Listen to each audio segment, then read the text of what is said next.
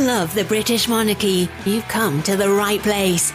Welcome to the To Die For Daily Podcast with Kinsey Schofield. Take it away, Kinsey. Hi, guys. Welcome to the To Die For Daily Podcast. I could not wait to talk to Christopher Andersen about the Harry book, about like all of these stories that are coming out. They very much are stories, and they're very much of the same tone that I've read in your books, Christopher Andersen, and I've seen your critics, Christopher Andersen. Harry's literally confirming some of these stories you've been telling. What is your reaction so far?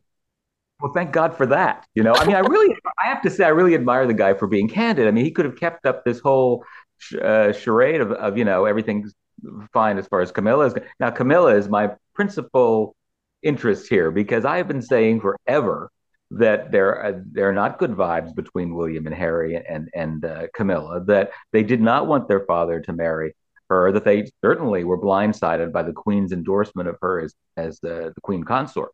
Yes. So, all of this, it adds up. And the funny thing is, of course, now the British tabloid press is lined up behind Camilla, of all people. She has obviously courted them. It was no accident that Jeremy Clarkson, yeah.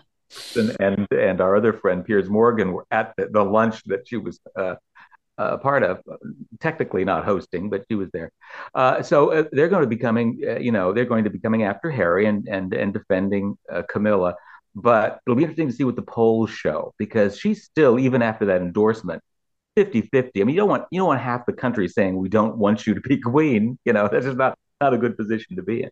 Okay, so I want to ask you about Camilla specifically, because I believe it's Tina Brown that says that it was really Mark Boland that was behind that big push. And it was really Charles that was behind the push. And Camilla kind of could have just gone off into the country and been Charles's wife, but she didn't really, I guess that she wasn't as assertive or savvy to know that you needed to go after the media. Do you believe that Camilla was that savvy and Camilla really did want that media switch? Or was it Mark Boland and Charles's team that said, this is the only way it can happen, is if we change your reputation? Well, Mark Boland was the image maker. He was the person who made sure that she was completely remade from head to toe physically, with plastic surgery and the hair and the wardrobe and the whole thing. But let's not consider this idea of depicting Camilla as this country woman.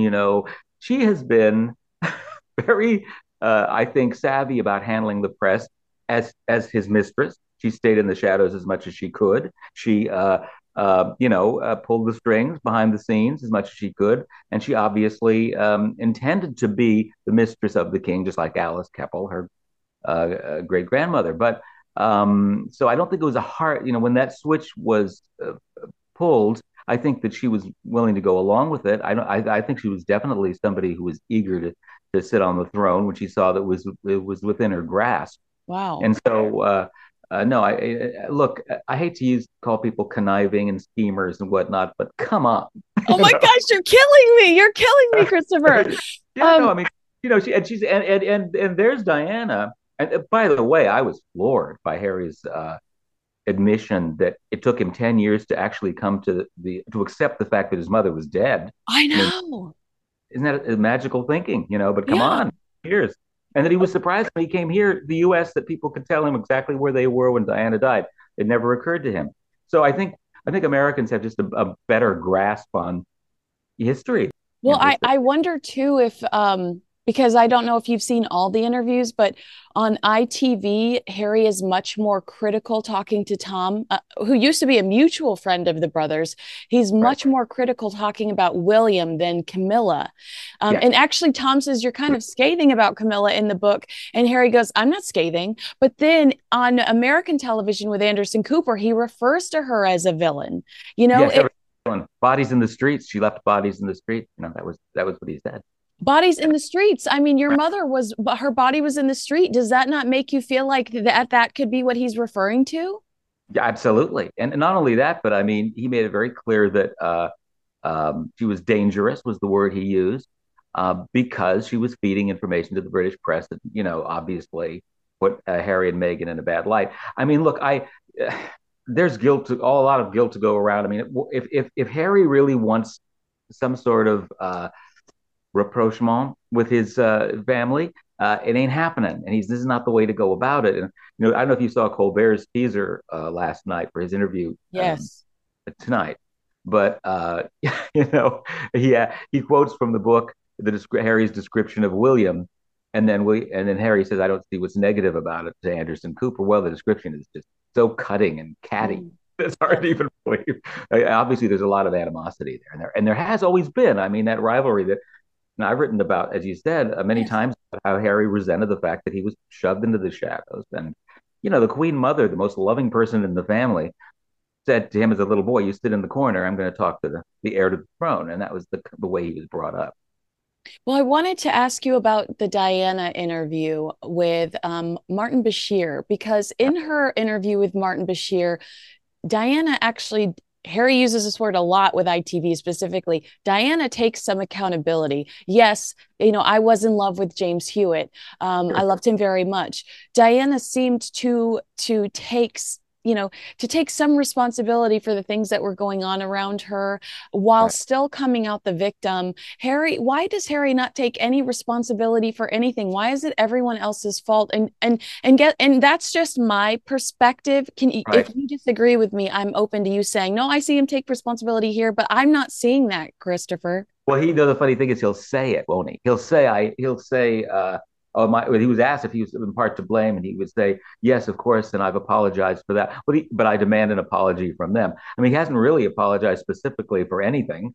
Well, also, And like, I don't, he also, I think, said, well, I wrote them several times asking what I did wrong. Oh, okay. Yeah, right. Well, we all know what's going on now. I mean, let's face it. People want to portray Meghan as a new kind of Wallace Simpson, and in some ways she's worse for the monarchy. I mean, because they want to burn the place down. It looks like, and Wallace and the Duke of Windsor went off into and led the rest of their very long, long lives, kind of sadly, out of the spotlight, but they weren't going to rock the boat.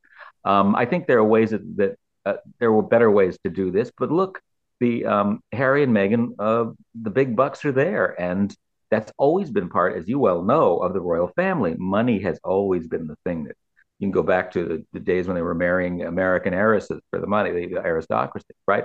And Charles, of course, bringing back paper bags full of money from Saudi princes and that sort of thing.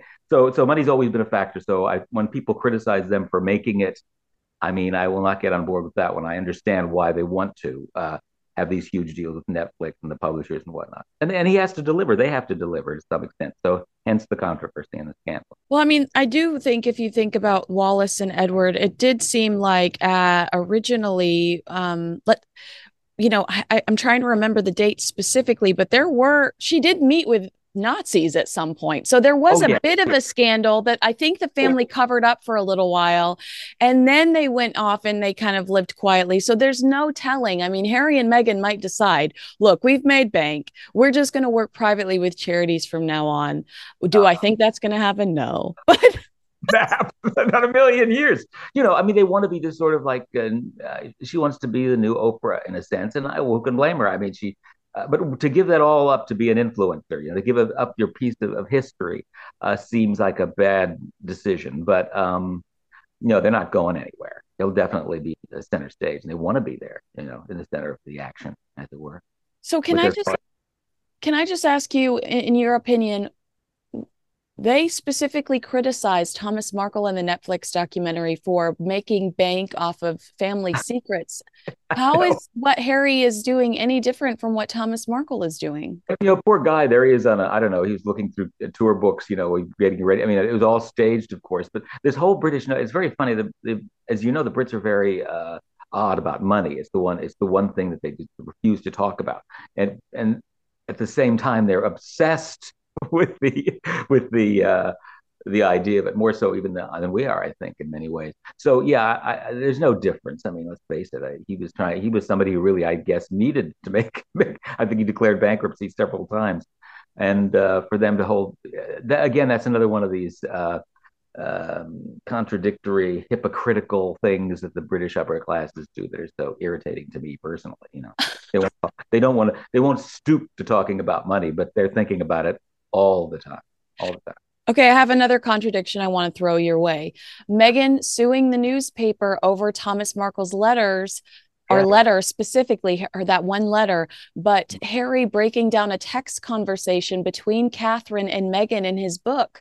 Where is the difference there? I mean, I'm sure that Catherine is mortified that her private text messages are now in the pages of Spare.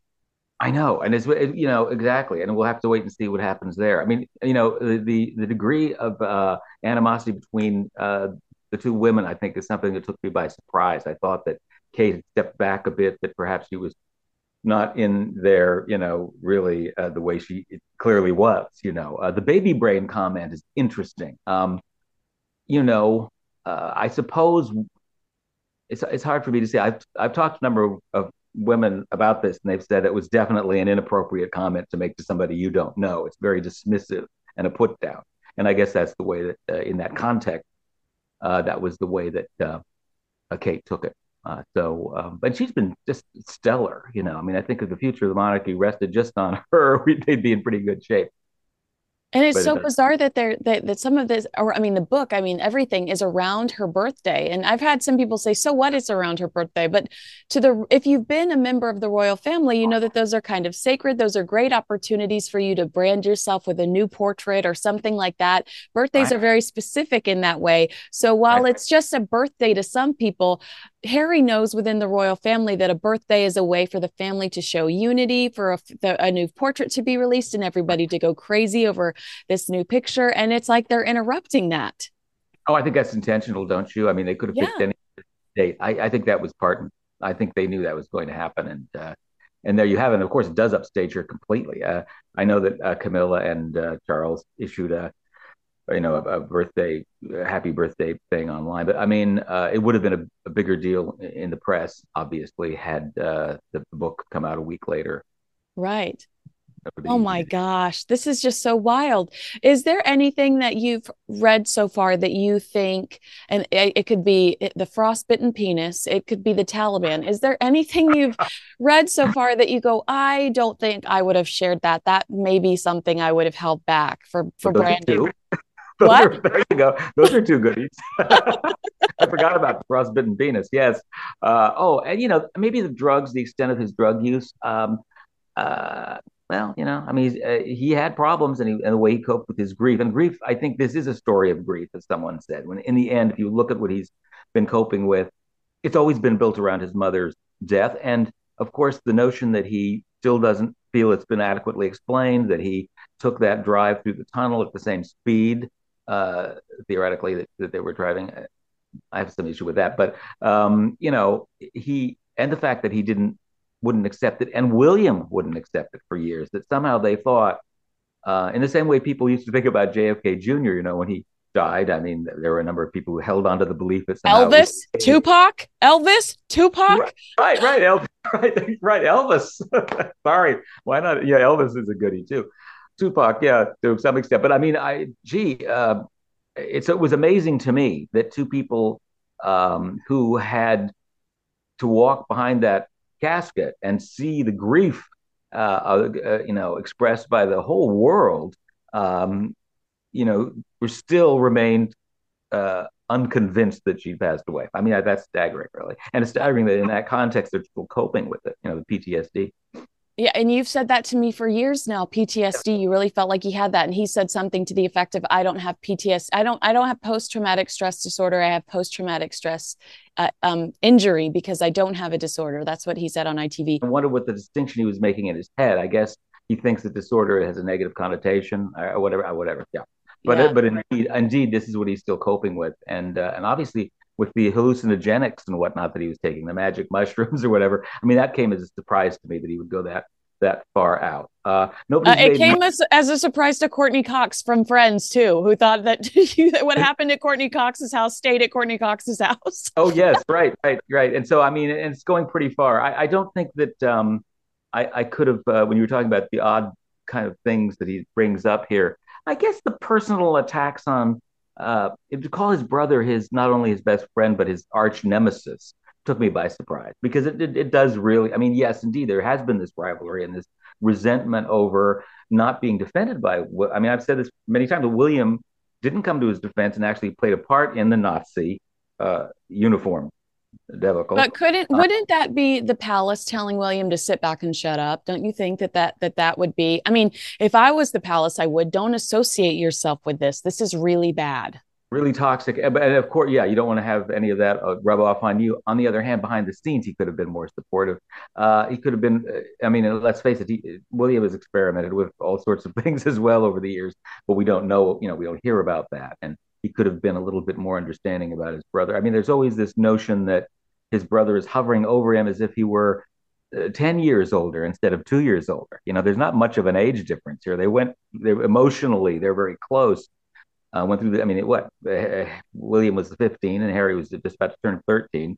And so what they experienced with Diana's death and everything that happened after that is very similar, I think, in terms of their maturity level. But this is a fascinating picture. I'm so glad he wasn't. I was afraid, frankly, it was going to be a little bit like the documentary, this book, because the documentary was really tame. Yeah, that's what I thought too. Yeah, the treacly stuff. I think they lost a lot of supporters there with that kind of self-indulgent, the whining, Yeah. for a while. But the victimhood thing, Charles, he's nothing. He's nothing but a victim in his. I mean, he does this thing all the time. Oh, the Harry stuff. Now, what about that? Did you read the Harry stuff in the book? Because that's. I'm sorry, not the Harry stuff. The Harry Hewitt. Oh yeah, I did. Yes. That was interesting to me. Oh yeah. Yeah. Why was that interesting to you? Well, because everyone's been avoiding it, and I think it's the elephant in the room. It has not been resolved. She met Harry Hewitt. She met James Hewitt. It has been established earlier than than they said. Harry's birth. Yeah, and there've been eyewitnesses to their encounters and whatnot. So even though there's this whole idea of dismissing it because they hadn't theoretically she hadn't met James Hewitt until after Harry's birth. Well, that's not true. So all of a sudden, you do have opening up the possibility of a paternity question and have Charles mentioning it constantly. Charles is saying, apparently in his book, Harry says that one of Charles's go-to lines after telling a joke was, "Oh, what do I know? I might not even be Harry's father," with Harry standing there. So, right. Well, and he was so dismissive after Harry was born. Remember, he was like disappointed that he had red hair and immediately took off to play polo. Isn't it? I mean, and it also, he said, "Oh, he has red hair," and he was very. Diana said that their relationship had been very good until that point. There had been a period there prior to Harry's birth, and all of a sudden, I think she said a switch went off. Mm-hmm. Saw Harry. Well, why? Why would that be? So I think there's a lot of unanswered questions in that area, but nobody wants to go there, obviously. Well, yeah. I wanted to ask you about all of the content Harry shares about William. Is there anything in you that thinks that is inappropriate, that Harry would share that his brother also went through the tunnel, that Harry would share that William also didn't want Charles to marry Camilla? These just seem like intimate details that William should be telling us versus Harry. Do you think that that's inappropriate, or does this just come with the territory when you're burning bridges? I think when you're burning bridges, you've made the decision to tell the truth, and I do believe he is telling the truth. And it would never be, I mean, William is all about protecting his father and the monarchy and his own image. And so, and understandably, he will be on the throne. He does not want to be the last king of England. That would not be a good situation. So, yeah, I think if you're going to tell a story, you might as well tell the whole story. Is it inappropriate? It's not. It is inappropriate if you're going to tell something sanitized. But look, there are many other secrets that I'm sure Harry is not revealing. Who knows what's going to trickle out, as time goes on. What do you think Diana would think about everything that's going on right now? Because you've studied her for years. I mean, intimately, you've had access to people that saw her last breath. Right. And I think exactly what Harry said. And I've said that too. I think she'd be heartbroken because not only is there this rift between the brothers, it's very personal, but, she always thought that Harry and William would, in essence, inherit the monarchy. They'd be a team. And that's not going to happen. And indeed, this is very damaging. I mean, Charles, gosh knows what he's going to do to try and make amends if he's going to retaliate. I think he might strip them of their titles, their HRH status. He's got that huge temper, you know. William has the huge temper. They're not above punishing people in the royal family. They've done it before. The Queen's done it before. The Queen, the late Queen, not the current one, has stripped people of titles and positions, and so Charles may feel he has to do that too. We'll Is see. is the stripping of the HRH a much easier um, process than stripping them of their Sussex titles? I think Because I so. believe Sussex has to go through Parliament, but HRH, I don't think that has to go through Parliament because you just woke up one day and Diana's was gone. Exactly, and of all people, you know. But yeah, she was upset about it, but the boys said, "Oh, we still love you, mummy. You're still mummy." That great line from William. But yeah, I think it's easier to do, and so I think that may and kind of as a practical matter, they're not allowed to use it now anyway. They're discouraged from using it. Right. But to have it legally taken from them, he can do that. The king can do that unilaterally. I'm starting to get used to calling him the king. I don't know about you. Yeah, barely. Well, also we're talking about so much in the past now that it's harder because he was Prince Charles then. Yes, So I you're did right. want to I about this fight that came out, and I'll let you go, but thank you so much for your time today. I Oh, have been so excited to talk to you. I mean, sometimes I hear these stories and I'm like, oh, I wonder what Christopher Andersen well, thinks. I want to talk to you because I've been, following you as well, and I think it's we're both on the same page, as they say, Well, as this far as this royal family. Well, this fight with William, I thought about you when I heard about this fight with William, the dog bowl, the necklace being torn, because you have been very honest and upfront about this temper that runs within the family. So I was not necessarily surprised by it. Tell me what your reaction was to this physical fight between Harry and William over Meghan's bullying allegations. Well, what you have to, I mean, we have to look at it in the context of William's behavior in the past. This is a guy who ran down a reporter on horseback, lost his cool, and it was, the guy felt he was going to be killed any minute. He ran an elderly neighbor, Lord Bathurst, off the road, and then came in a moment of road rage. His friends will talk about how he would fly into rages. So it didn't surprise me at all. There's always been that from the time there were little boys wrestling in the back of the car. There's always been that physical element to this, and also William's shame at having done it. I think he didn't want this to get back to Meghan. He came back and apologized, but he also didn't want it to get out. You know, Right. because it's just such an undignified thing to do, isn't it? Attack your brother, and it didn't surprise me at all. But we're getting a better look at what really goes on behind this palace walls, which is always fascinating. And when Harry talks about leaks, I mean, aren't you under the impression too that the Sussexes were leaking stories as well? That this was not a one-way street? That's my feeling, sure. But I mean, they're doing more right out in the open, aren't they? I mean, the lobbing of grenades, at the palace, has gone on now for a couple of years. So, and I think that it'll keep going on. We'll see. The Colbert interview is this evening, so we'll see what he says there. Yeah. Big fan of Stephen, so Do you we'll wait. think that Stephen will challenge him? Because I think if anybody will, it might be Stephen, but it's also kind of Sure. a playful environment. Right. Well, they're having tequila shots during the conversation, which is interesting given his admission to drug use. Yeah. But it'll be, yeah, and it is a playful environment, and so therefore I probably won't get too serious. But I'm sure that Harry will have some uncomfortable things to say. But he's handled everything by saying, he wants his brother back. He wants his father back. He like nothing better than for his children to have a relationship with the royal family.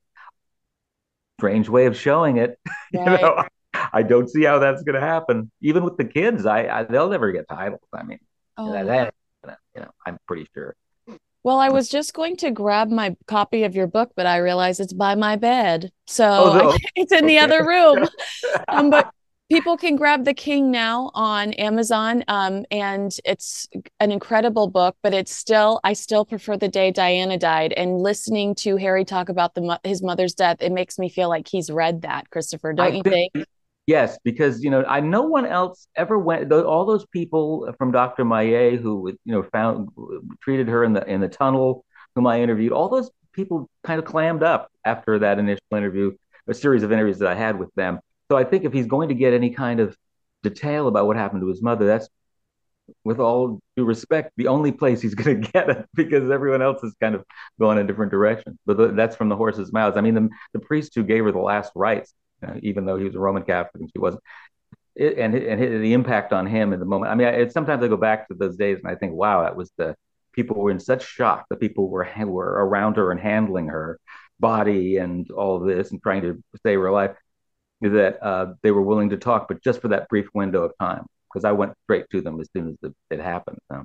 Okay, I'm going to let you go, but I really quickly have to ask, you just said something that reminded me of The Crown. They're going to do an open casket scene. Also reminds me of your book. What do you think about that recreation? Does that feel morbid to you, or are you a fan of The Crown and you think it's an artistic expression? What's your opinion there? I know what they're going to do in terms of Charles's reaction, because indeed the nurses said, he reeled back, and the line I've said it 1,000 times, but what Beatrice Humbert, the head nurse there, said was that it was as if he'd been struck by an unseen force.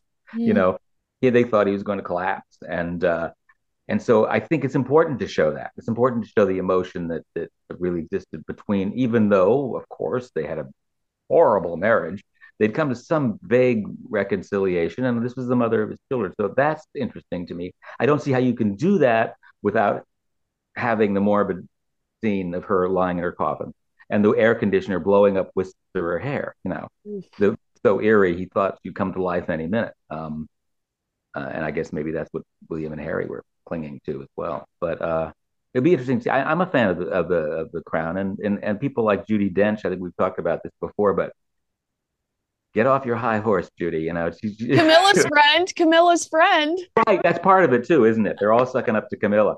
But wait, Camilla, I have one more question, because I lied, and I have one more question. Oh no, Harry writing about Paul Burrell in his book and accusing him of milking his mother's death. What is your reaction there? Because kind of, yes, obviously, but Harry, it's kind of looking like you, in every interview you've done, you've talked about your mother's death. Right. And I guess he feels he's the only one who can do that. I mean, the notion of anyone else, but I've written about other iconic celebrities and their families. Those books are amazing. The Kennedys, oh my gosh, go buy them too. Thank you. And but they want to make, if anybody's going to tell their story, they want to make the money. It really comes down to all about, I think they resent him the fact that he did capitalize on it. I kind of feel good for him, because the royal family was throwing him to the wolves. I mean, the Queen, stepped in at the last minute before they locked him in the tower. Yeah, right. She wasn't even, it didn't occur to her that she could just speak up and say, yeah, I told him to hold that stuff. The story. People watching, but the fact that Paul Burrell was told he could take her private belongings and for safekeeping for a short amount of time, that he didn't steal them. Right. And Queen, also, let's remind ourselves that her family was like going through stuff and burning it. I mean, some of the stuff he grabbed, there's a very good chance it could have ended up in a fire. Absolutely, they were trying to clean the scene there. They didn't want, and there's still a tremendous resentment on Camilla's part and Charles's part of Diana. I mean, she's still the focus of a great deal of affection, and the person who really, in many ways, saved the monarchy. I covered the 25th anniversary of the Queen's reign, and I can remember the entire royal family being there, and they were just so bland. I mean, yes, everybody knew them, but they were waxworks figures. Andrew, Edward, Anne, Prince Philip. 2 years later, Diana enters the scene, whole new ball game. Breath of fresh air, force of nature, all those great things. So if it weren't for her, we wouldn't be talking about any of this. Frankly, I don't think people would care.